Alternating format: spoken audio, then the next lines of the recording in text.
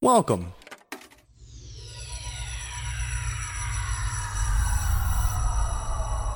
to Arcade Audio. I am a rock hard trooper to the bone, full grown, consider me stone. Once again, and I say it for you to know, the truth is always ready. I am Geronimo, your CIA, you see I ain't kidding. Both King and X, they got rid of both. A story untold, true but unknown. Professor Griff knows. Yo, I ain't no toast. And not the bragging, I'm boasting, and plus it ain't no secret why the tap on my phone. Although I can't keep it a secret, so I decided to kick it, yo. And yes, it weighs a ton, I say it once again. I'm called the enemy. I'll never be a friend of those with closed minds and know that I'm rapid, the way that I rap it. Hello and welcome to this week's episode of Married with Movies. I'm one of your hosts, Samantha Mullet. Sitting next to me on the couch is your other host, my beautiful husband, Chris Mullet. Were we recording when I lost my pen, after it was in my hand? Or was that just us, living our lives? I think it happened on two separate occasions. Once when we were on record and once when we were not on record. Oh, good. So it happens multiple times. Cool. Yeah. And it just happened just now, right before we hit No, start. I thought it was, but thankfully it was, touching my shin. Yeah, why did that make you almost spit up? I don't know. So it's weird. just the way that you said it. I was, using my pen, and I dropped it. And I was like, I'll get it in a second. And then, it was just gone. Did we ever find it? Yes. Oh, it was in the blanket. It was in... No, that was your phone. Oh, right. It was. That's what I was thinking of. That you lost your phone and God, it was in my blanket. I lose things like I'm Mr. Magoo. It's terrible. That was really funny, though. You were freaking the fuck out, and it was in my blanket for some reason. And you're like, just call it. I'm like, my phone's on silent. Does it not buzz? I'm like, no. You never put it on silent any other time. But if you had an Apple Watch, you could have, pinged it, and then you would have been able to find it. Stop trying to make me get an Apple Watch. I think you would really like it. Good for you and your wrong thoughts. I don't like having my wrist tied down. You wear a red string every day. Yeah, this isn't weighty. This isn't I'm not gonna be worried when I drop my hand or Well, don't be such a barbarian. Look at me. I am Mullet the Barbarian. Laminate with the women. That's the wrong line. I was trying to quote Conan the Barbarian, but it's Arnold Schwarzenegger has a very funny line where it's like, what do you do? And he's like, destroy the enemies, fornicate with the women, but it's something else. And I made Arnold Schwarzenegger deaf. That's Lou Ferrigno.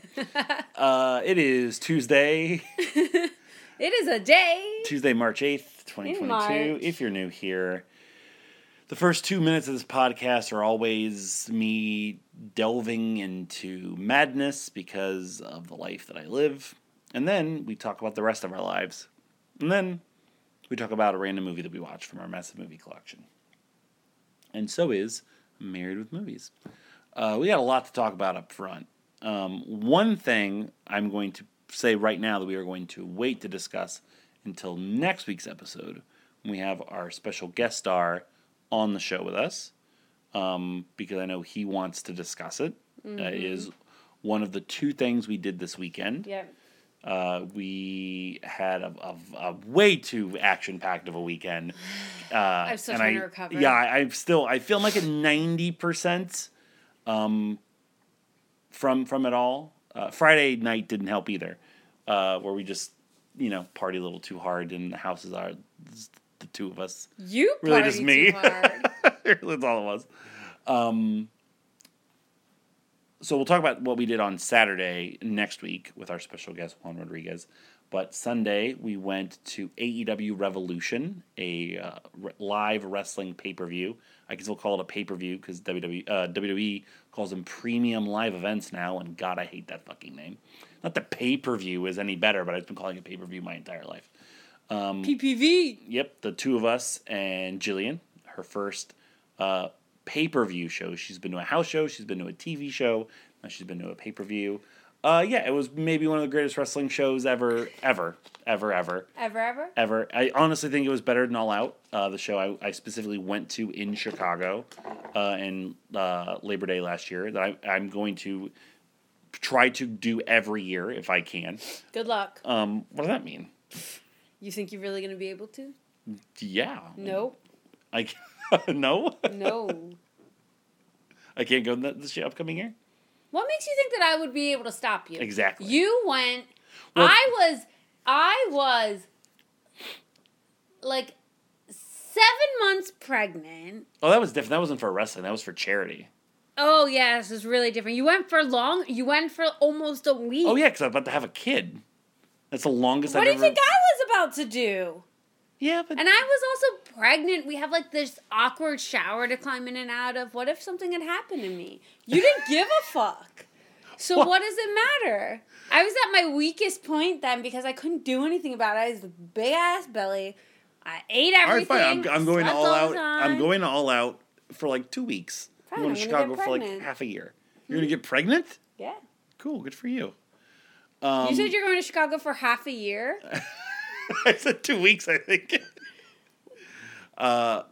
Anyway, Bearing the Lead, wrestling show, amazing, great time, incredible. It was one of the greatest live experiences of probably the greatest moment of my live wrestling experience, which I'll talk to on another podcast. I'm not gonna. Yeah, please don't bore our I'm not gonna listeners with this nerd nonsense. the fuck out because I could talk about it for 20 minutes. I didn't take a single second of video purposefully because I just wanted to live in that moment. I did. I know, and I hate it because I'm so fucking fat. It was the angle. I don't couldn't give a fuck. help it. I look like Yokozuna in that video. Use it as motivation, buddy. Trust me. We're gonna run on Trust Sunday. me. I We're am. starting it back up. I am. That's why you should get an Apple Watch, so then you can compete. Shut the fuck up. You know it's gonna come once more on this show. No, because you're not funny, so you don't know Rule of Threes well enough. Also, we've watched quite a few movies. Did we? Yeah, well, I've watched 5. You've watched 2. So I'll go into the 3 that I watched on my own first. Yeah, I'm sure everybody wants to hear about this. Pornography. That's not a thing. So today, it was kind of more so like on in the background. I wanted to watch it, but I would be lying if I gave it like my full attention. I watched Summer of Soul, or When the Revolution Was Not Televised, the frontrunner for Best Documentary Feature at the Academy Awards this year. It's available to watch on Disney+, directed by Questlove from The Roots. Most people know him from Jimmy Fallon. A documentary about the Harlem Arts Festival, or the Harlem Music Festival, that took place in 1969, that has never been seen, and just like what it meant and whatnot. Good documentary. Enjoyed it. Don't have much else to say. Like I said, was watching it while I was working. So check that out if that interests you. I also watched yesterday on HBO Max Best Picture nominee and frontrunner for Best International Feature, Drive My Car. That took half of my day off yesterday. Thought it was great. I was never a best... It's weird. I think once it changed to Best International Feature, I started liking foreign film when they no longer called it like Best Foreign Language Film. That's just totally happenstance, those two things happening together. It's a 3-hour Korean drama about a playwright who has gone through some things. I don't want to spoil it for people who want to watch it. It's long. It honestly did not feel as long as I thought it was going to feel. The ending didn't necessarily stick with me the way I wanted it to, but I thought it was excellent. It's definitely probably in my top 5 for the year, deserving of its accolades, much more so than other movies that I have watched. So I recommend it. Great. The third movie I watched by myself is the Palme d'Or winner from the Cannes Film Festival. Is that what they call it now? For the Palme d'Or? It's always been called the Palme d'Or. Mm-hmm. Looks like a penis. No, it doesn't. It looks like a hand thing. Are you talking about the actual award itself? Yeah, the actual award itself. Oh, I couldn't pick that out of a lineup. I don't fucking know what it looks like. I watched Titan. What's that about?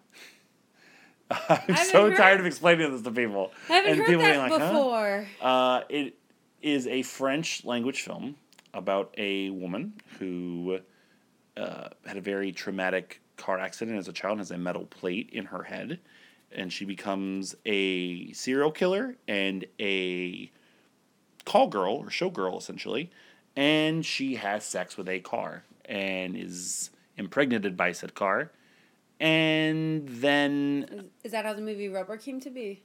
No, But that's a great premise. It's a great premise. I will say that there are 2 or 3 moments in the movie where I'm like, this is very Rubber-esque in terms of I want Samantha to see this movie just so she can be so fucking angry afterwards. You would hate this movie. I thought it was great. It is wild in every way, but it's also, at the end of it, and this is going to sound ridiculous, a really sweet, touching movie about finding a family. Found family. I love it when movies are about found family rather than actual blood family. Well, and that's the whole point. It's the point of the movie. If What's you watch thicker, blood or oil? Well, as it was a joke. It was a joke. Well, there is oil. Like does come. I can't get into it.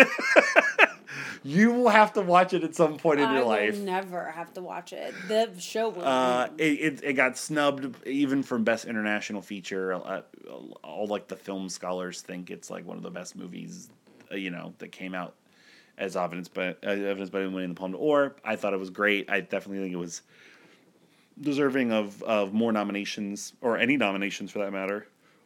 With the Academy Awards, but I watched it. I can say that I watched it, and you'll hear more about all of these movies in a couple weeks when me and Tony and Rich do our blank slate preview of the Oscars, as we do every year. The 2 movies that you watched with me are also Best Picture nominees. We first watched West Side Story, which we famously reviewed the original on this podcast in the early days of it. Back in 2015, I want to say. That's right. I think we were still at our apartment here in Orlando. I think it was before we bought a house. I think so. And it was cool, boy. We famously did not like the original that much. And we both liked the remake. I liked it more than the original. It's not like my favorite. I just don't like the story of West Side Story. Because you're a cynic who doesn't believe in true love. That is not you. Tell me about true love. I have no idea. I'm aware. Do you like Romeo and Juliet? No, I don't. I don't. But that has nothing to do. There's no correlation there. I just find the story flawed. And as a musical theater fan, it's not my style. Like the classic old style of musical theater, yeah. I don't think interprets well with the subject matter. I don't like it. I think it was wonderfully directed, wonderfully choreographed, for the most part, wonderfully acted and sung. I really like some of the performances. There's a couple of performances that I wish were recognized that are not, versus other ones. I dug it. I did. I did dig it. What they changed and added. I like giving Rita Moreno what they gave her and everything. I thought that was really a nice callback and stuff. But yeah, I liked it a lot more than the original. But Yeah, it is currently not. If I was taking away, because of my list, I also added in some of the animated movies. I'm taking away the animated movies. It would be in my top 10 for like the awards movies, but as of right now, I kind of have it like right in the middle of my list. Yeah.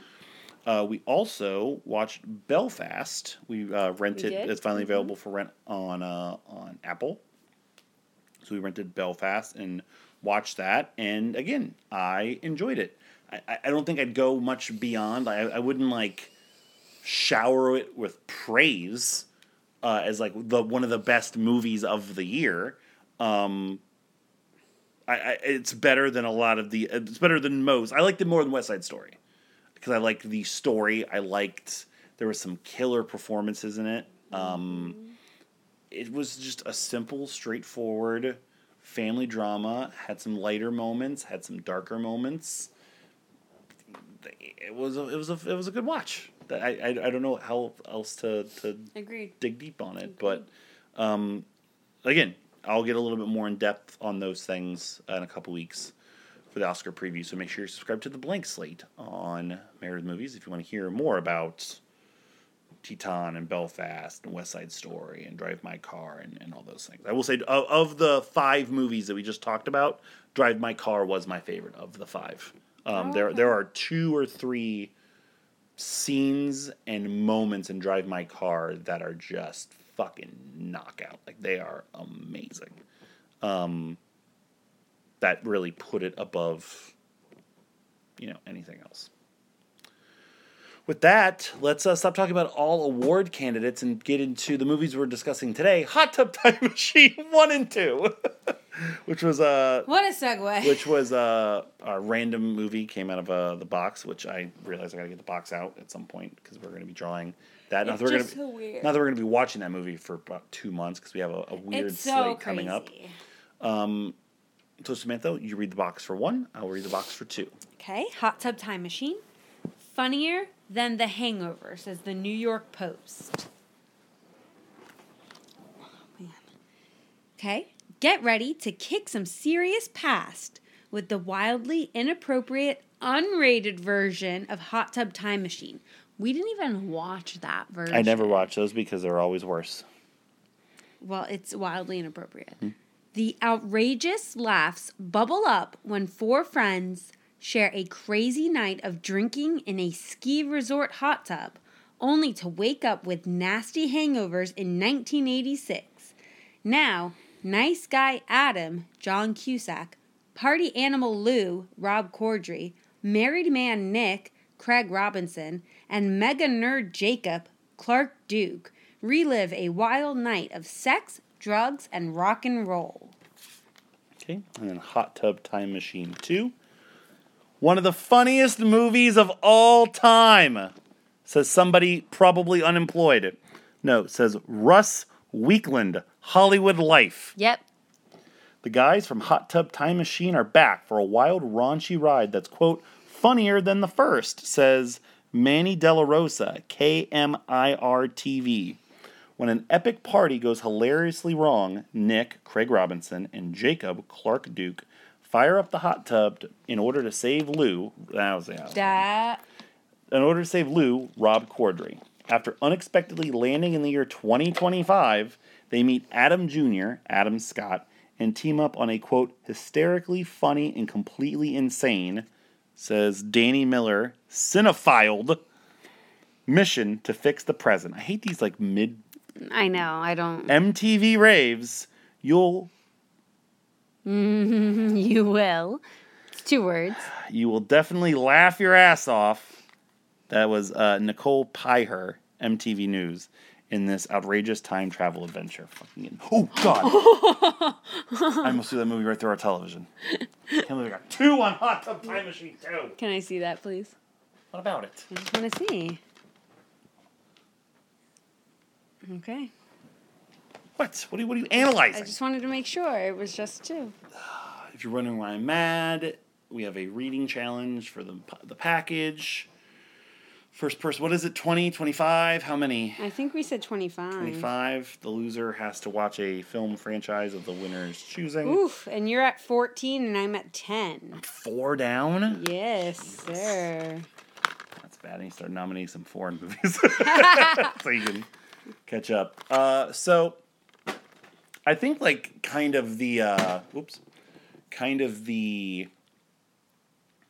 the phrase I'm looking for? The norm for us with comedies like this.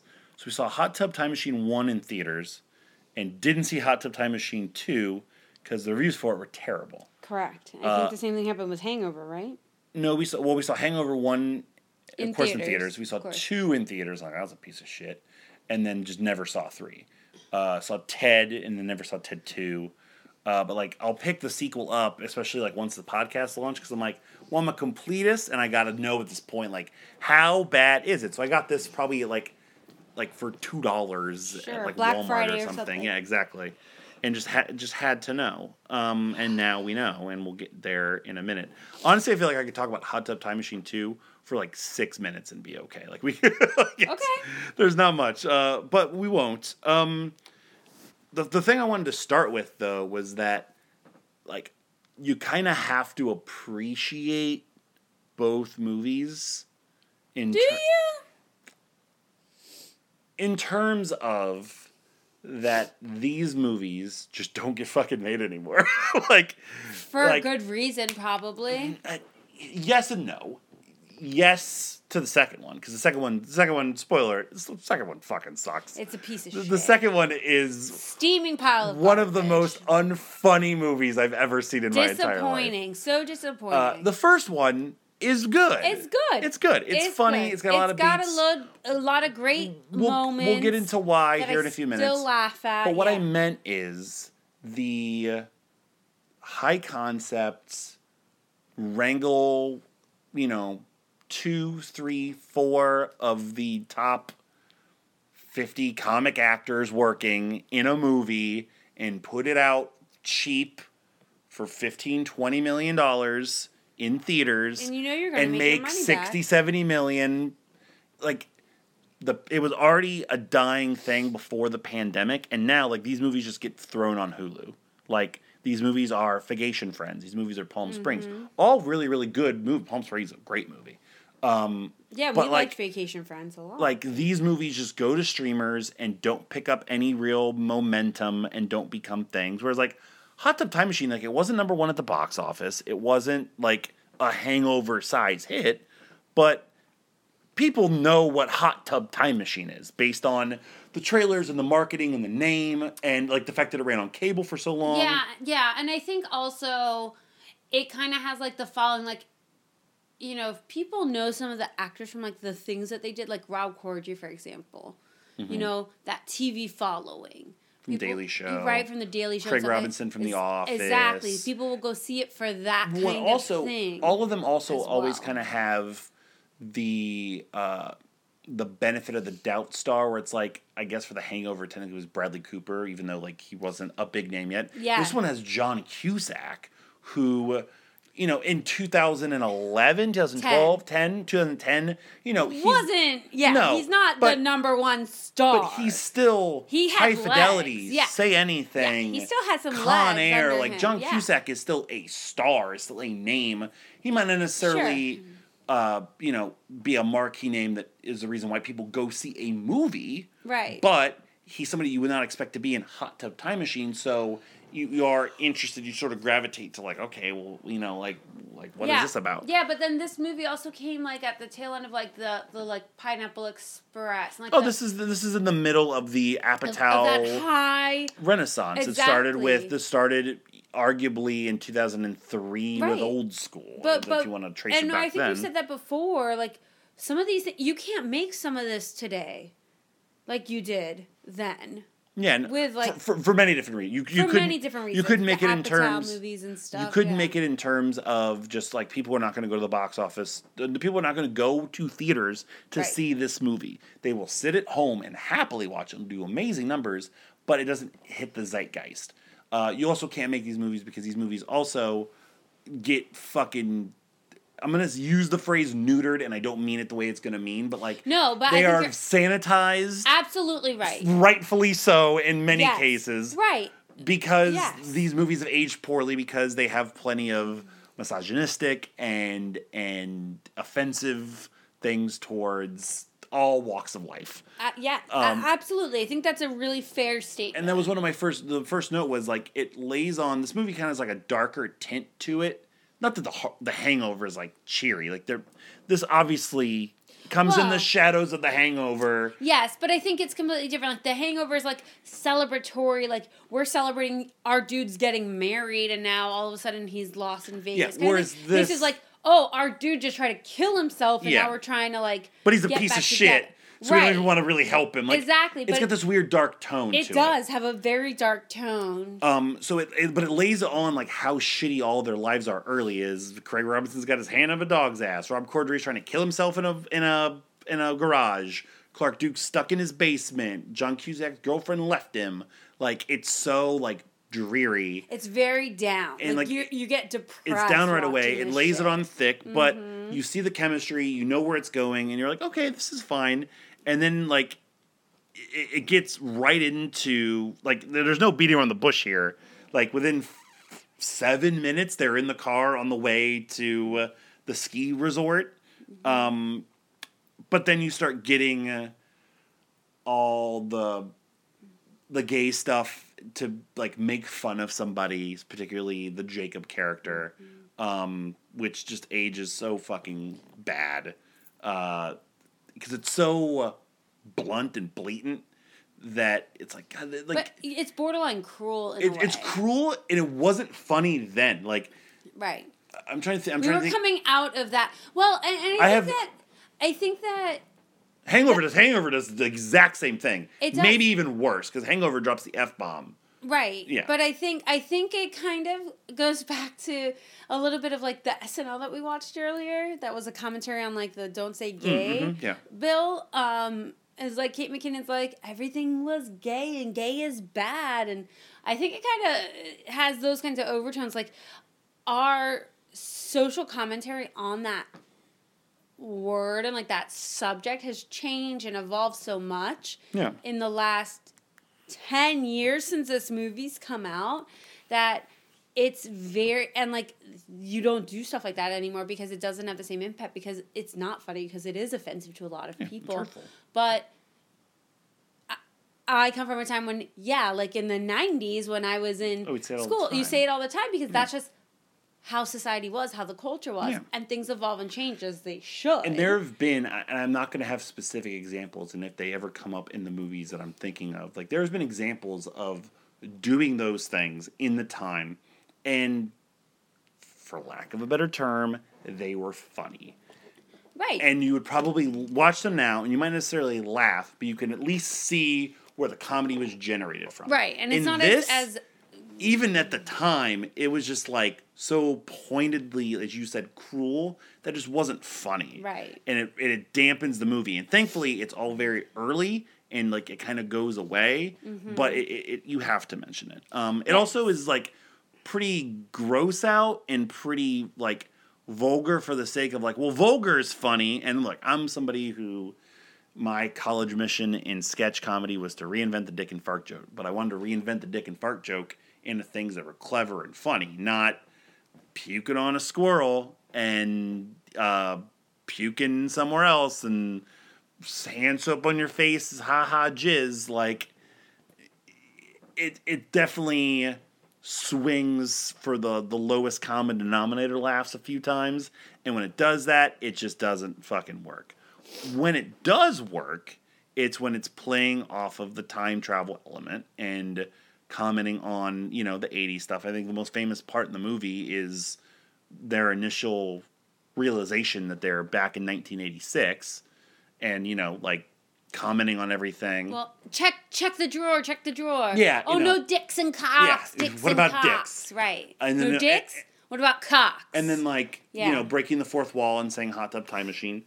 But I just think, I don't know, I think that was so funny when Craig Robinson did it. And that was part of the reason. Funny. You could argue that's Not the reason. Not the same in the second one. Not at all. Because all of them do it in the second one. But in the first, like, they put it in the fucking trailer, and like, honestly, that's why the movie became a hit. Like, I look forward to that Is part. the meta, break the fourth wall, like, people are like, oh, this is going to be funny based off them knowing this is ridiculous, you know what I mean? Mm-hmm. And I think that's part of the reason why, but also, in this movie, I'm going to say the main three, not to slight Clark Duke, but, like... How dare you? He's got two first names. But... the other three have just such great chemistry with one another that I could just watch the three of them just like hang out. Like they have so many like little inside jokes. Like I love like the Great White Buffalo stuff. I love the Cincinnati story stuff. Great White Buffalo. Like the way they play off of one another as like having like this, you know, this lineage that they've lived through and gone through and are like kind of recapturing it through this trip and these tribulations is a lot of fun to watch. The hot tub montage, like the time travel is great. I've always loved that Public Enemy song. You probably heard it either at the beginning or end of the show. And you get to hear it again in Hot Tub Time Machine 2, because that's what comedy sequels do, man. They just repeat exactly what you saw before. The soundtrack is incredible, which goes without saying. Of course. Well, because it's like takes place in the 80s. An 80s movie. I honestly think I should have been born in the 60s, so I could have thrived in the 80s. Like, I don't know how my mom did it. My mom is so fucking cool because she was in her prime in the 80s, and then she went ahead and got pregnant and had me.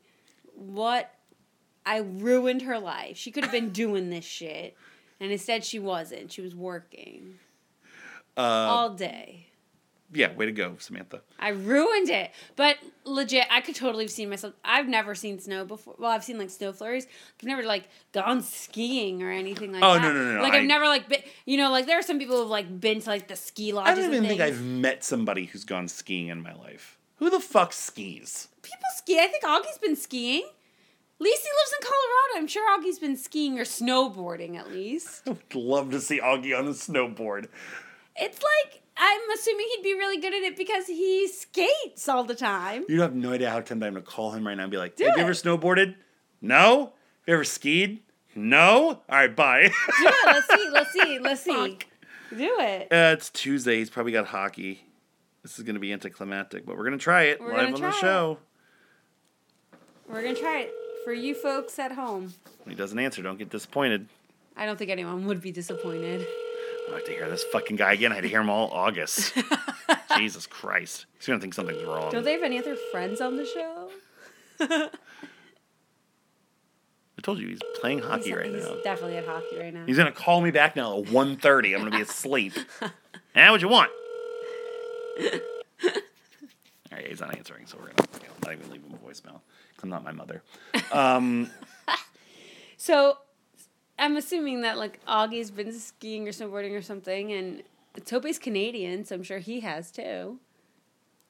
Rich definitely has not, because he grew up in Florida. Tope has not skied before. I don't know. Do you know that? Wait, I'm not going to call him, too. We'll ask him on Thursday. We're going to see him in a couple days. Back to the movie. But I feel like I could have been there and done that. Yeah, I mean, I could have totally been there with my leg warmers on. fashion, don't get With me my started hair, on the fashion. I think going to see Poison. I would have been like living my best life. Poison's like the perfect band that definitely was still playing there at 86. Absolutely. They're still playing there now. Actually, I think it makes more sense because, like, I this is probably wrong, but I feel like Poison was, like, really taken off in, like, 87, 88. Sure. So, like, 86, probably, like, they probably would have played Winterfest in whatever fucking city they're in. I don't remember. But, yeah, I mean, just being in the 80s and, you know, these time travel movies are always going to have certain, you know, running jokes that, you know, what has happened that you're trying to avoid have happened. Are you subconsciously touching your arm because I'm getting to the arm thing? Yeah. Like, the constant tease of Crispin Glover's character losing his arm, that continually works. Yeah, it does. And I think I just love his reactions. I think it just gets, like, bigger and bigger. And just, like, when it actually happens, he's just silent. I just think it's just perfect. Yeah. Like, I think it's just so well done. It does good with, like, the cameos. He had Billy Zabka, William Zabka, if he's being serious for the time, is, like, you know, the guy who loses the bet. It's playing off of the knowing the future element and how things can go wrong with the butterfly effect. And, of course, at the end of the movie, Lou staying behind and changing everything and creating Lugal and being the lead singer of fucking Motley Crue now. Motley Lou. Excuse me. You know, those things work. Well, and then even the things like with Nick singing the Black Eyed Peas songs And Jesse's stuff. Girl. Jesse's Girl, I feel like, had probably been out by 86. Jesse's Girl feels like an early 80s. I don't know. So this was another question I had. So if you were to go back in time, I'd go to 1955. No, I'm not talking about the time Oh, period. Back to the Future. If you were like a musician and you went back in time to like 1986, what song would you like introduce to be like, I am? It was released in 1981. Yeah, I was gonna say. I mean, it might have been just the kind of thing where like he wasn't necessarily like creating the song, but like he knew the song and knew the people would know the song so well. I don't know. But what song would you go back in time and sing just so you knew, like, I'm now going to be a millionaire off of All this song? Too Well. Oh, fuck off. 10-minute version. Every song for the best 40 years. No, probably, honestly, probably be a Queen song. No, because Queen was already a thing. What year am I going back to? This, like, the mid-80s. The mid-80s, so it would be like, I don't know, probably end up having to be a fucking Justin Bieber song or something like that. Have you listened to music before? No, not really. What song would you do? I don't fucking know. No, I'd probably pick, just getting in the ground floor of like hip hop and R&B and like rap. Well, not R&B, but like hip hop and rap would be great. Or even doing like fucking like Nirvana or something, you know. Yeah. Like taking advantage of it, not the Black Eyed Peas and fucking Motley Crue. I know. I would probably do like an Alanis Morissette song. The second one does Lisa Loeb. Probably because they're like, who can we get to be in the movie? Yeah, to comment on what's happening. Yeah. So, and we'll get to that when we get to 2. But like, how does that work? Because like, so everything. So I don't know. I'm getting into the time travel semantics of Hot Tub Time Machine. So we got to compare it to. So Lou stays behind, and when they get back, and I'm a sucker for time travel shit has happened. You don't know what your current life is, particularly when it's set to maybe my favorite Talking Heads song, "Once in a Lifetime." And just a great sequence when they are unveiling what's happened to them. In the second one, like Nick Weber's his big music producer, and the movie starts with him making a music video for Stay by Lisa Loeb. But, like, it's current times, so how did Lisa Loeb not make her own song? Or is he just, like, making a video for it after... Because that song came out, like, 94. Right, but remember, this happened in 86, and everything changed. Right, but he's making it in 2015, 2016 at that point. Right. So she didn't get on the scene. Nick Weber cock-blocked Lisa Loeb. Cock-blocked Lisa Loeb. Got it. There's a lot of good here. The movie, like, the first one does have some, like, sweetness to it. It doesn't have enough for my taste. If it were a little bit more focused and a little bit more cohesive, it would have been nice. And I think that would have come from a little bit more grounding as opposed to, well, I guess we got to have Rob Corddry about to suck off Craig Robinson, or we got to have, Megan Draper naked in a hot tub. Because that's who that was. That was Megan Draper, in case you didn't know. That was Jessica Paré before she was one of the worst characters on Mad Men. Other than that bit's kind of funny. that bit's funny. Or loudly coming in the main character's sister to create one of the other main characters. I absolutely love the scenes with John Cusack and Lizzie Kaplan. Like, they're great. Quick hits, and they have genuine chemistry, and it feels real, and they're sweet, and I wish there was more of them. Add Lizzie Kaplan to my list. I love Lizzie Kaplan just as an actress, but also I think, like, every time that she's in something, I'm just like, I just like the cut of her jib. Like, want to be with her. Okay. That's not what that list is about, but I guess that counts, right?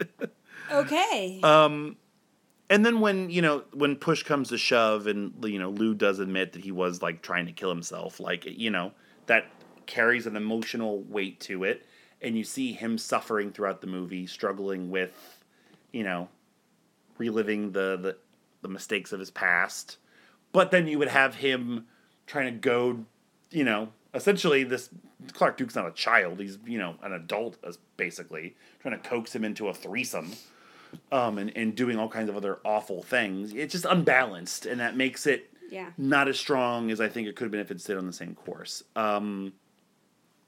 Is there anything you particularly like or dislike that we haven't tackled? I like we kind of talked about it a little bit. Sorry, I'm just updating the list for you. Oh, thank you. You're welcome, so don't forget. I liked,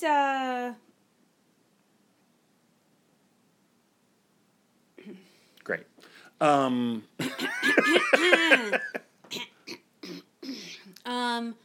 I just liked a lot of, like, the little, like, lines, like, the little quick lines. I think that they did that really well. Like, when they went back in to the 80s and like they're looking in the mirror and stuff. And he's like, oh, like with the hair, and he's like touching the height of his hair. Yeah, and like stuff, and he's they're. oh, you look like Kid and Play. That's actually two people. It's like the way that it was delivered was just so serious. It wasn't meant to be funny, but it was hilarious. There's good rapid fire jokes and good delivery on them in this one. Yeah. Things that don't necessarily work for me, and we'll get into performances here in a second. The whole like D plot of like Blaine and the ski patrol guys and like thinking they're Nazis. I know it's playing up like the dumb 80s jock bad guy character. Yeah, and also Sebastian Stan is totally going for it, and I love it. Oh my gosh, he is such a dipshit in this. Yeah. It's really good. But also, remember, we didn't grow up in 86. The Cold War was a thing, right? I know it's a thing. Like, I think it's also appropriate that we watch this movie and, like, the political climate of the world. Well, like, the political climate of the world, like, I find that happens a lot with movies that we watch, a lot more than it should, where, like, something will happen in a movie, and then it'll happen again, like, it'll be happening in our world, or, like, the commentary of the movie still carries over, and the movie's, like, 10, 15, 20 years old. But, yeah, I didn't mind it so much. I thought it was a good through line that helped with, like, Lou and, like, all that stuff, and, like, Crispin Glover's character losing the arm, and how he gets to eventually keep it. Right, how he gets to keep it eventually, and, like, how that changed, and also, like, the Chernobyl, and, like, that's what they need, and now they don't have it, because they think if, like, without that, like, they would have just still had it. They would have had the... What else would have happened? Oh, they would have lost the backpack. That's less thrilling than the antagonistic relationship. If you're looking at either one of these movies and expecting plot... Oh, I expect plot. It's... Then fuck off, is what I say to that. Let's get into performances, I guess. I feel like I've been skirting around it for MVP and LVP. What you want to start with? I think MVP might be easier. Maybe Really? LVP might be easier. I mean, I got one LVP for the first movie, and I think it's pretty easy. Who do you have for LVP? Well, I don't really have an LVP. That's why I was saying to start with MVP, but that's cool. You could go with it. It pains me to do this. It's Chevy Chase. Really? He's just not funny in this movie. I don't think he was. I don't think he really. There's no point. Exactly, and I think he could have, because he's in like 3 scenes real quick. The only thing he's doing is being like mysterious and saying that Clark Duke is a young woman, and it's not funny anytime he does it. It's like that could have been fucking anybody, and to me, I read it as like Chevy Chase showed up and he's just like, "Where's my money? What am I reading? What am I doing?" I feel like everyone else is pretty much like zeroed in. Yeah, they go and is full in. tilt. Like everybody else is like doing their Full stuff. tilt, Crispin yeah. Glover is really funny. Billy Zabka is really funny. Sebastian Stan is really funny. Of course, the 4 mains are all really, really good. Who else? Lizzie Kaplan I already mentioned. The sister, Colette Wolfe, she's funny. There's, as I mentioned, I was ragging on the impregnation scene, but the impregnation scene is still very, very funny, and her character, like, seeing I feel pregnant. Her, like, realizing what's happening is good. There's a random Thomas Lennon cameo in the beginning, because there was a movie that came out between 2004 and 2017. Yeah. That was a comedy. He's just in every single one of them. He's in everything, yeah. Mm-hmm. But there's really nobody else. And, I mean, Chevy Chase is one of my favorite comedic movie actors ever. And you can just see this old, shitty, racist man in this movie. Just, it's past him. He's not there anymore. Okay. So that's. I'll give it to you. Okay, that's my answer there. MVP. I feel like we're gonna have an argument, but it's not Rob Corddry. He was on my list, but I agree it's not Rob Corddry. He's incredibly unhinged in this movie and has some sweetness to him, but he's just too all over the place. He is, and I can't tell if it's the writing or if it's him. It's a combination of the two. Right? Like, I would lean more towards it being him. I'm not a huge fan of Rob Corddry. I'm sure that's not a surprise to anybody. But he's also on my short list for MVP of 2, but I probably won't go with him because absolutely not. He's not my LVP 100% for the second one. Okay, well, we'll talk about that when we get there. Yeah. But so who would be your... I really love Craig T. Robinson. I think his name is not Craig. You're thinking of Craig T. Nelson. Craig T. Nelson. Craig Robinson. I've changed the past. It's just Craig Robinson. Although I do want to see a Coach remake with Craig Robinson now. That would be really good. I think he's very good in this movie, and I may end up giving it to you. I think, and I did this before watching 2. John Cusack is fucking great in this movie. He is really funny. He's a legitimate actor. And it's crazy he works so well in this because I feel like he gives it gravitas, but he's also able to mix it up with these 3 great improv comedy actors and mix it up with them. When he's like riffing with them, it works. And when he's doing stuff like the thing I wrote it down for was when he's in the house with Lizzie Kaplan and he's talking about like the pizza story, about him and his sister wanting to go to this new place, and she's like, "That's great," and he reveals that his father died of E. coli and it fucked them up forever. It's funny. It's also heartwarming. It's also sad, and like John Cusack gives it that oomph. And then when you watch the second movie and he's not fucking in it, it's noticeable. Okay. So you're looking at value. Okay. John Cusack is valuable to Hot Tub Time Machine. Okay. I think that you've made your point. And I wrote him down before we watched the second one. I had him and Corddry. And I knew you were going to go for Craig Robinson. And Craig Robinson is great. My only problem with Craig Robinson is in the serious moments, he tends to skew a little disingenuous and still trying to like get the laughs. Where, when he's upset about his wife cheating, but it never feels like real. You know what I mean? So I wrote Cusack down just from, things I picked up on the movie the first time we watched it. And then watching 2, I went back and made extra notes and reemphasized how much John Cusack is needed. I think you're fair. For this movie. And I normally don't do that for these movies because it seems like these comedy movies are, of course, like sequels in general, always have somebody hasn't returned. And it's usually a detriment to the sequel. And this is one of the most noticeable ones I've seen. Now, I do believe that there is a deleted scene in the second one where John Cusack does have a cameo. And for whatever reason, like, he was never even, like, really offered, or, like, it was never written for him to really even fucking be in the thing. Yeah, probably because he cost so much money. It was either that or... It like, doubled the budget putting him in the movie. I do think that Cusack also was kind of like an early Bruce Willis, and I could be wrong. I feel like around this time, Cusack just started doing, like, you don't see John Cusack in fucking shit anymore. I think he's like a direct-to-DVD person. Shut up. Where, like, he's just in all these fucking shitty movies that nobody ever fucking sees, if I'm not mistaken. But yeah, I went into it thinking, like, oh yeah, John Cusack probably sucks in this, right? And as I'm watching, I'm like, no, John Cusack's kind of fucking owning in this movie. I think you're wrong. He's been in Pursuit that just came out this year, 2.9. Pursuit.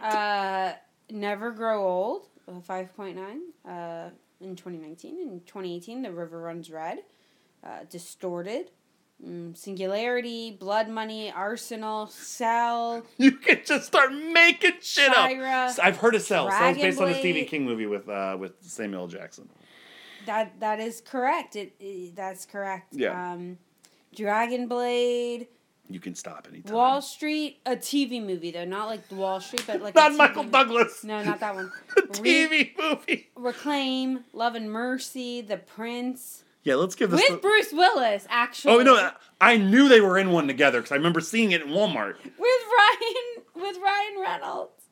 Oh, I know which one you're talking about. Yeah, I've seen that one. Not like seen it, but you know.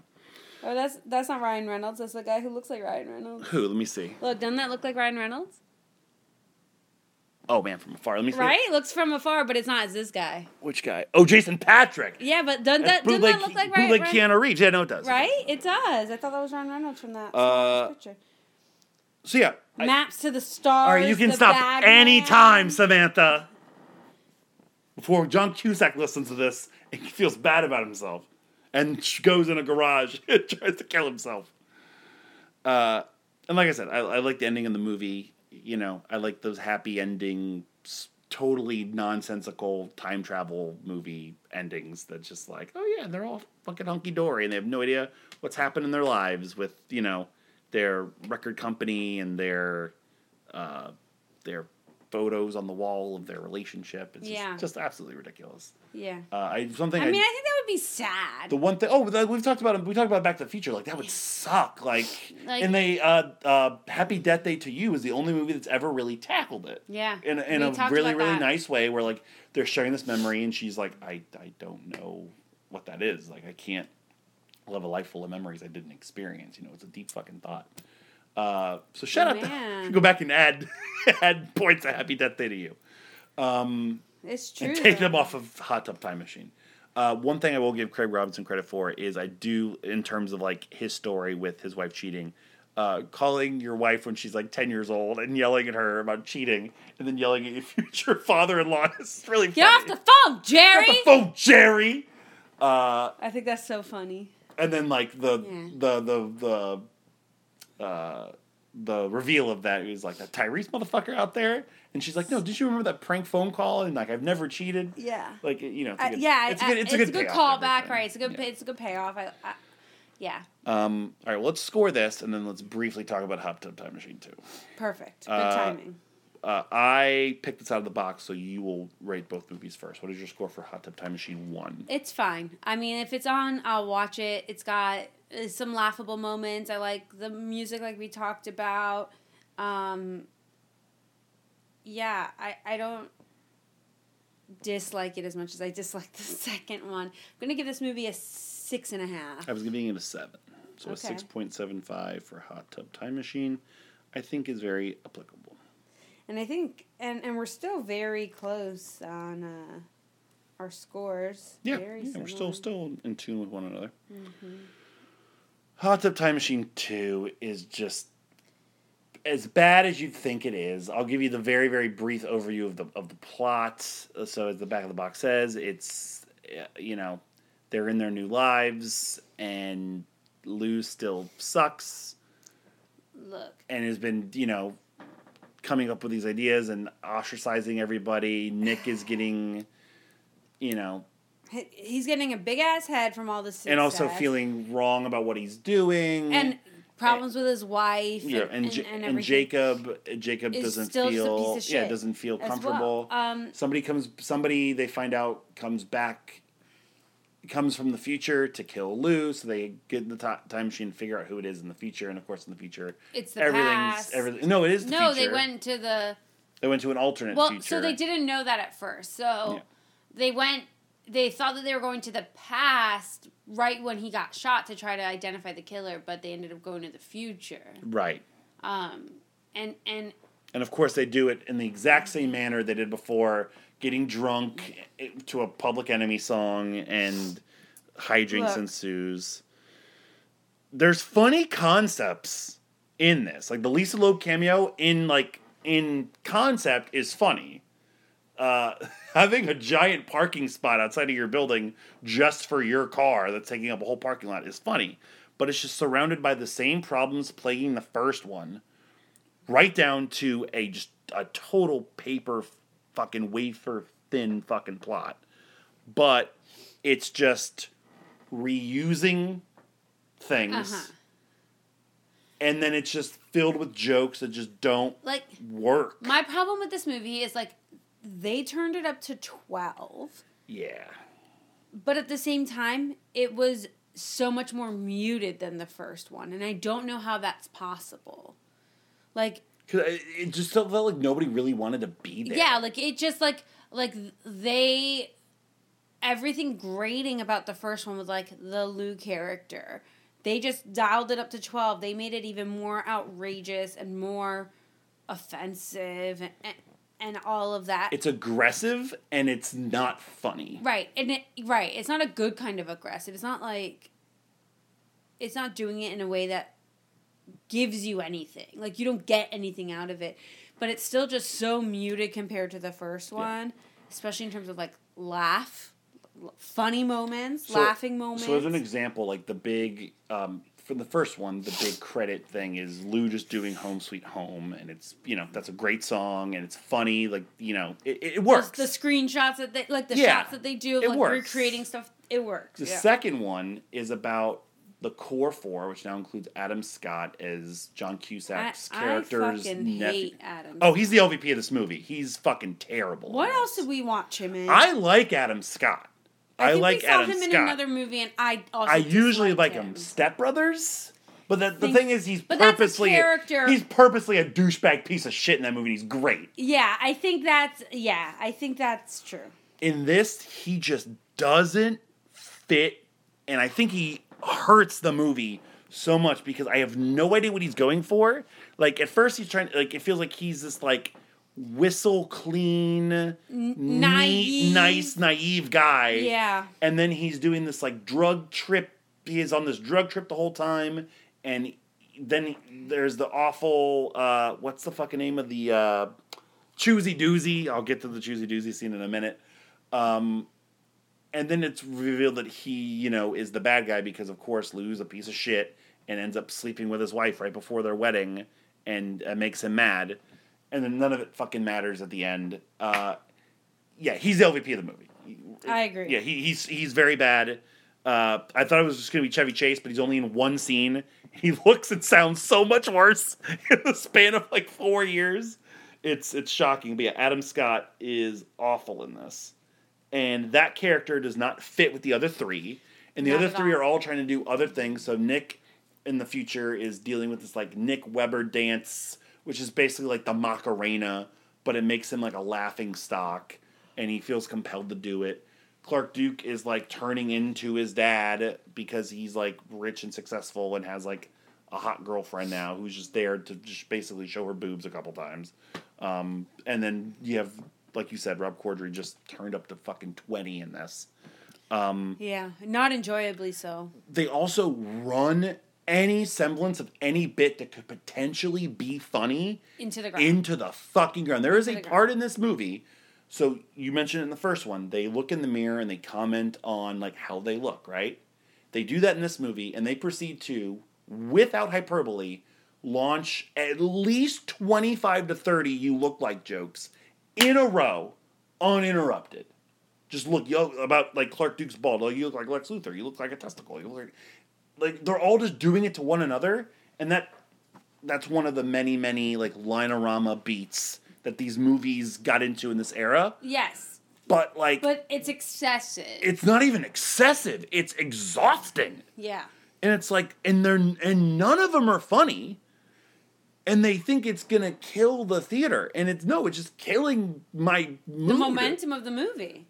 They do the same thing. They do some Bruce Willis references as well, both with the bald spot and some other stuff. And at one point I'm like, is he gonna be in this? Like, it kind of makes sense. that Bruce Willis be in this, but he's not. It's just they're bad references. The drug trip is bad. They keep building up the Daily Show jokes because Rob Corddry was on the Daily Show, and they have some new Daily Show hosts. Isn't it funny the Daily Show to be hosted by somebody else? They get into like the most popular show in the future is this really stupid show, which is not a new concept of any future movie. I feel like it's been like in the future, or in an alternate universe, your favorite movie is going to be something stupid like in Lego Movie. It's like, what's it like? Where's my fucking pants or something? Yeah, where's my pants or something like that. Yeah. In this one, it's Choosy Doozy, where it's like people vote on like what the person that's chosen does, and like.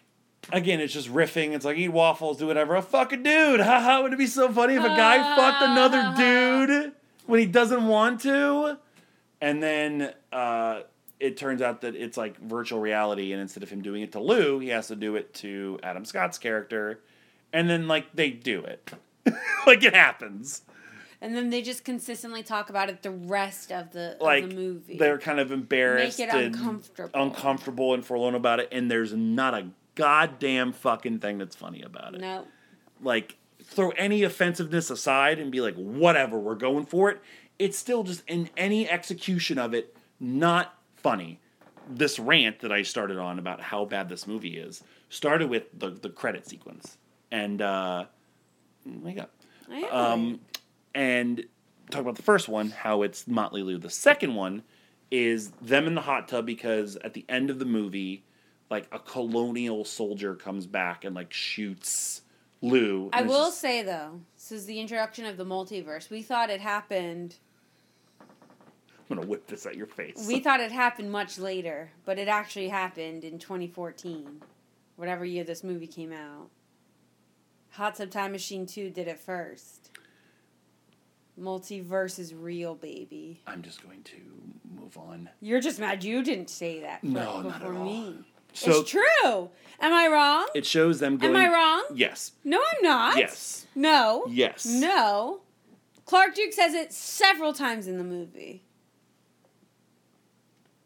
He does. Right. Anyway.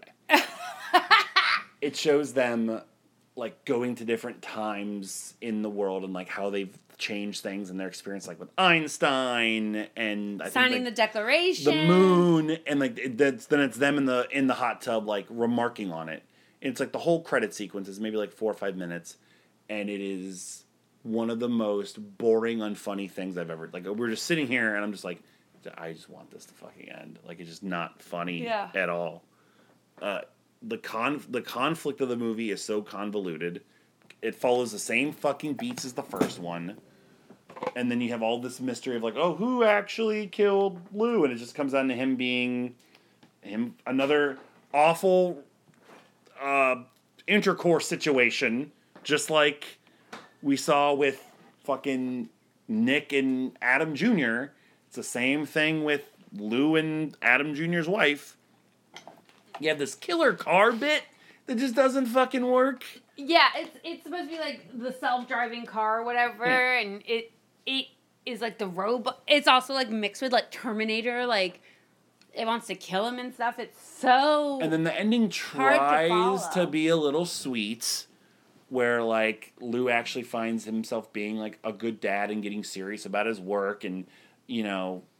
Jacob is able to talk to a girl, and Nick realizes being bad to his wife, and Adam meets his wife, and all this horse shit. And it's like, it's too little too late. Like, you've already wasted an hour and 20 minutes of my life with just nonsense. Bad comedy and nonsense. Who's your MVP? I don't even know. I have a couple minor... like I said, I had Cordry just because he has his moments, but I agree with you. He's just too much in this. We already named Adam Scott the LVP. Here are my two MVPs.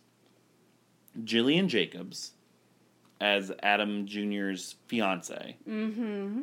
She made me chuckle a couple times just from like her quick little lines, and she has she's a good burst of energy when she's in the movie. Mm-hmm. My other nominee is Christian Slater. Who, yes, is in this movie uncredited as the host of Choosy Doozy. I feel like this is before his, like, big comeback with, like, Mr. Robot and stuff. He's having fun. He does a good job of being, like, that corny, energetic game show host character. Mm-hmm. And he may have created Bing Bong. Bing Bong. Because he says that. At one point I went, what the fuck? Why did Christian... I was like, wait a second. This is a time travel movie. Maybe this movie's brilliant. Hold on. I might have figured it out. Maybe this movie predicted Bing Bong and then implanted it in the future. We haven't gotten there yet. Maybe Bing Bong's going to be that popular that maybe Side Talk's just a bunch of shit and they just ripped off Hot Tub Time Machine too. They're the two people that like... So Craig Robinson is worse than he is in the first one. Clark Duke is worse than he is in the first one. Rob Corddry is worse than he is in the first one. Adam Scott is fucking really bad. I'm just left with... Kumail Nanjiani? Yeah. I hope his name is never on the back of the box. Kumail Nanjiani. I'll take it. Don't say it like Nanjiani. you said it like Dollface and Sammy. Kumail Nanjiani. I also almost said it like David Stern. Kumail Nanjiani. Forward, India. I didn't like him in this movie. He got drugged down, I feel like, by like what the movie gives him, and he's too. There's a thing in like these comedy movies where like you see somebody trying too hard, and they're either doing it by being like too general or too forced with their jokes, and I feel like he's in there like just trying to like notice me, you know, Okay. sort of. So I would say no to him. I just thought he was worth a mention. Oh yeah, I'm glad we mentioned that he was in the Jason movie. Jones sucked. Jason Jones was also bad as what's his name of his character? Gary Winkle. Gary Winkle, great name. Great name. I just didn't see. I forgot to write him down as an LVP as well. I get the whole intention was like a red herring for like Both the of them were red murder. herrings, yeah. Right. A former friend in their group, Right. who didn't amount to anything once the time jump happened, and then in the future, you know, he's taken off again. Yeah, he just So I understand like some of the points of these characters are like as red herrings because it is like a murder mystery. Well, also they're for all putting intents and purposes. they're putting legitimately funny people from Right. other things. But it in doesn't, parts of the movie. It doesn't. None of it translates and becomes anything. I agree with you. She's the only one who I think Gillian Jacobs did anything worth. She. I will never remember. I'll never watch this movie ever again. And the introduction of her and Adam Scott's character when they're like talking about their wedding, I forget what one of them asks her, and she has a very, very funny response.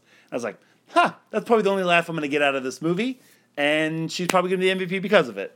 Yeah. And even when she's like reacting to Adam Scott, Like getting like, raped on the game show. getting butt fucked on national TV by Craig Robinson, and preparing for her wedding, and then getting swooned by Rob Corddry, she did a good job. So we will go with Gillian Jacobs.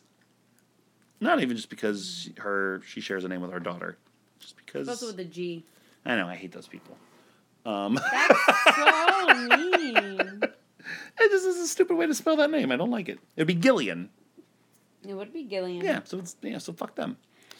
I honestly feel like that's enough on Hot Tub Time Machine 2. Like it's so it famously tanked the box office.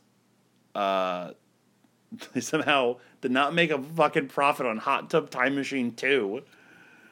Without John Cusack being in it, so they didn't have that bill. And yeah, it did not do well any stretch of the imagination. And I think in turn it just kind of soured people in the first one too, which is a problem with comedy specific. Like I think it's a problem with all sequels, but particularly comedies. It's hard when you have a sequel that's bad because then people are like, well, I don't even want to go back and watch the first one because comedies are always harder to rewatch because it's never going to be as funny as the first time you see it, and then you also have the stigma of where things wound up at the end of it. So just don't do fucking comedy sequels. I name a good comedy sequel. I can think of 2. Well, Christmas Vacation. Well, yeah, The Vacation. Yeah. European's not that great. Vegas is not great either. But they're loosely 22 connected. Jump Street. Yes. Those are the only 2 I can think of at the time. I know there's more. I know that there's more. We just haven't necessarily gotten to them yet or seen them yet.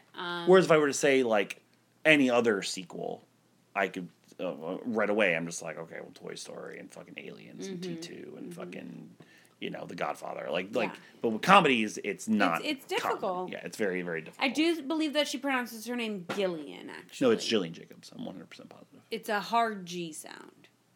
I still believe she's called Gillian Jacobs. As in,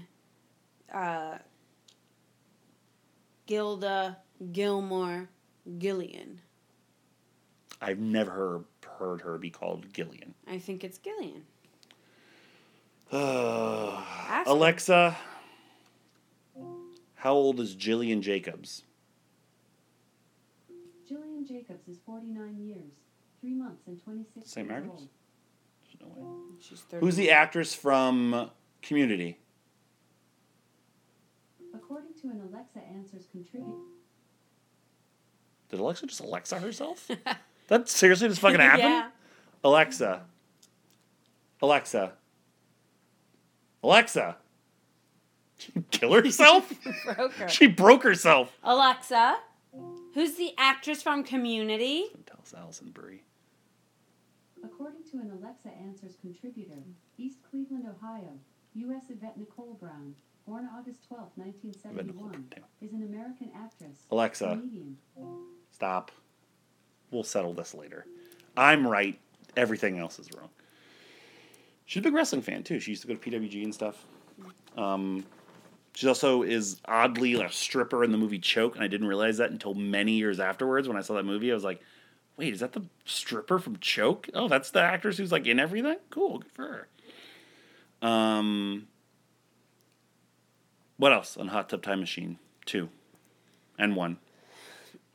I don't think anything else. How many times have you been in a hot tub in your life? A few. A few for me, too. Only a few. Last time I was in a hot tub, I was with Steve Real, and he almost died. Because he had too much to drink. Not a big hot tub guy. Just doesn't do anything for me. I love it. It's like taking a hot bath all the time. Yeah, not for me. Sure. What's your score for Hot Tub Time Machine 2? My score for Hot Tub Time Machine 2 is a 3. 3? Oh, you're giving me way nicer than I was going to be. What do you base that off of? I don't know. I just randomly did it. I'm giving it a 2. It has a very, very little, what's the phrase I'm looking for? Contributions to society. Its goal is to make people laugh and expand upon the first of its kind. And it fails at both of them. So that's why I'm giving it a 2. So a 2.5 for Hot Tub Time Machine 2. A 6.75 for Hot Tub Time Machine. Let me get the box out for our next random movie. As I said, we won't be tackling this movie until May based on our schedule. Because next week we'll have our next... I have a video of how Gillian You already said, you already fucked it up. pronounces her name. One moment, it's an ad. Hang on. You're kidding me. 2. This couldn't have waited. No, it's important.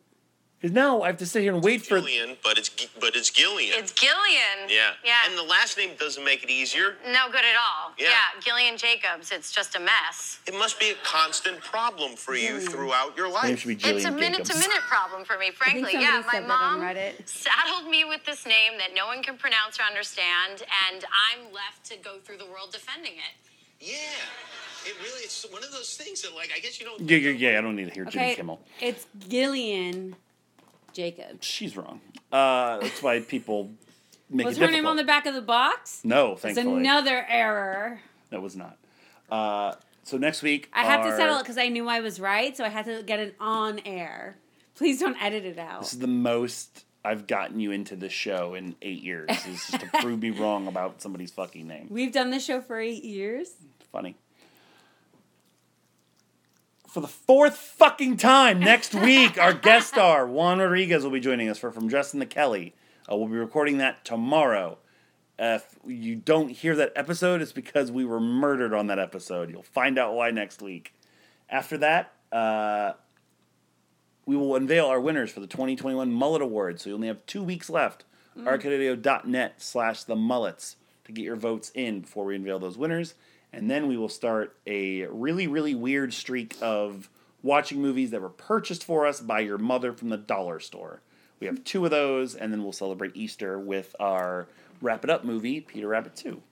Not our Wrap It Up movie that's a normal series, but we did Peter Rabbit 1, and every time we get a movie that fits in that, immediately gets into the queue, we held it off to fit up, to align with Easter. So this, like I said... And Passover. Sure. So this movie won't be watched for a couple months. So Make it something easy. I don't care what this is.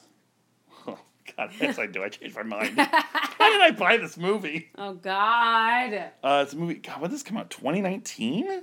Oh, Lord. It's Richard Jewell. the Clint Eastwood movie about the Atlanta Olympics bomber. Oh, with Kathy Bates? She got nominated for an Oscar for that movie. John Hamm's in that movie. That fat guy who plays Richard Jewell. I was just gonna say. I know his name. It's funnier to say that. Paul Walter Hauser, who I ended up being, I think, like a big piece of shit. We'll get into it. Yeah, I got it on Black Friday for like $4, and it's like, sure, Richard Jewell. Great. I don't think have we done a Clint Eastwood movie, like a Clint Eastwood directed movie on the show yet? I don't think we have. We haven't done Gran Torino, so no. Oh, we won't. I don't know that movie. That's one of the worst movies I've ever seen. And that says a lot when you listen to next week's episode. Spoiler alert. That'll be fun to watch. Clint Eastwood movies are fun to watch because it's just everything's the first take. It's just all right. Cut. We're moving on. So yeah, Richard Jewell. That'll be fun in a couple months. With that, thank you for listening to this week's episode of Married with Movies. Rate, review, and subscribe if you get your podcasts. Of course, we're part of the Arcade Audio network of shows. Go to arcadeaudio.net to find out those other shows. Facebook.com/Married with Movies, @MaryWMovies on Twitter. MarriedMovies@gmail.com. Arcadeaudio.net/The Mullets, as I mentioned just a few moments ago, for voting in our annual Mullet Awards. Patreon.com/ArcadeAudio for bonus content. And for me, you can follow me at YourHostMullet38 on Instagram. And arcadeaudio.net/podbloggle for my retro wrestling diary. This week, WrestleMania 12. One of my favorite shows as a kid. It featured my favorite match of all time for a very, very long time. Because it was my favorite wrestler at the time, Shawn Michaels, winning the main event of the show. It also features Triple H getting squashed by the Ultimate Warrior in a minute and a half, and a really bad OJ chase. Just like giving really, really random. That's how I feel like I gotta get people to read. Give people really, really crazy descriptions. And the first appearance of Stone Cold Steve Austin. So there you go. Read. Sounds like a jam-packed event.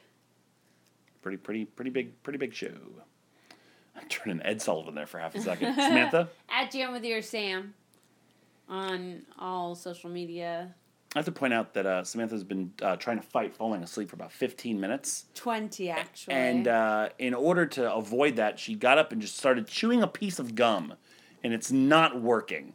Because now she currently has one eye open. So, I am better with, like, salty things to help keep me awake. Just that's, like, always been how I am. I've just... Yeah, I'm fucking tired, bro. I get up so early every day because I have the bladder of an 80-year-old. I used to be able to sleep till like 2 in the afternoon and not wake up to go to the bathroom. Mm-hmm. Now, if I don't go to the bathroom by like 6:05, I'm in trouble. Like it's the old TBS Superstation time after Braves games. What? Don't worry about it. What? Don't worry about it. You make up for it, though, in the fact that on the weekends you fall asleep 6 times a day. Yeah. We drive. We drive for 5 minutes, and you are reclining. Prime time, napping time. Got to get it in when I can, bro. What? I want to purposely get into a bad vehicular accident. Oh my God, God forbid. Why would you say something like that? We lease this car. It's not our fucking car. We're ready to get it fixed. But I haven't fallen asleep. I'm still here, interacting. Nonsensically, but still. You could be doing that if you're high on cocaine. It doesn't matter if you're asleep, awake, standing on your head. Like, you never make sense. Yeah. As I just said something stupid. What? I just said, you just never make sense. I'm skipping record. Is it like a double negative? No. End the show so you can go to bed. Huh? Oh, yeah, that's right. For Mullet. This is Mullet. Signing out for this week's episode of Married with Movies. We'll catch you next time on our couch. / the movies. Fucking whoosh the scene already. You're bad at improv. Because you forgot that third beat, dickhead! Oh, thanks for reminding me. Nope. You should really get an Apple Watch. No, I'm cutting it off. That wasn't even the thing, was it? Yes. I don't listen. I'm also bad at improv. I'm on the way. I'm on the way. Home sweet home. Tonight, I'm on the way. I'm on the way. Home sweet home.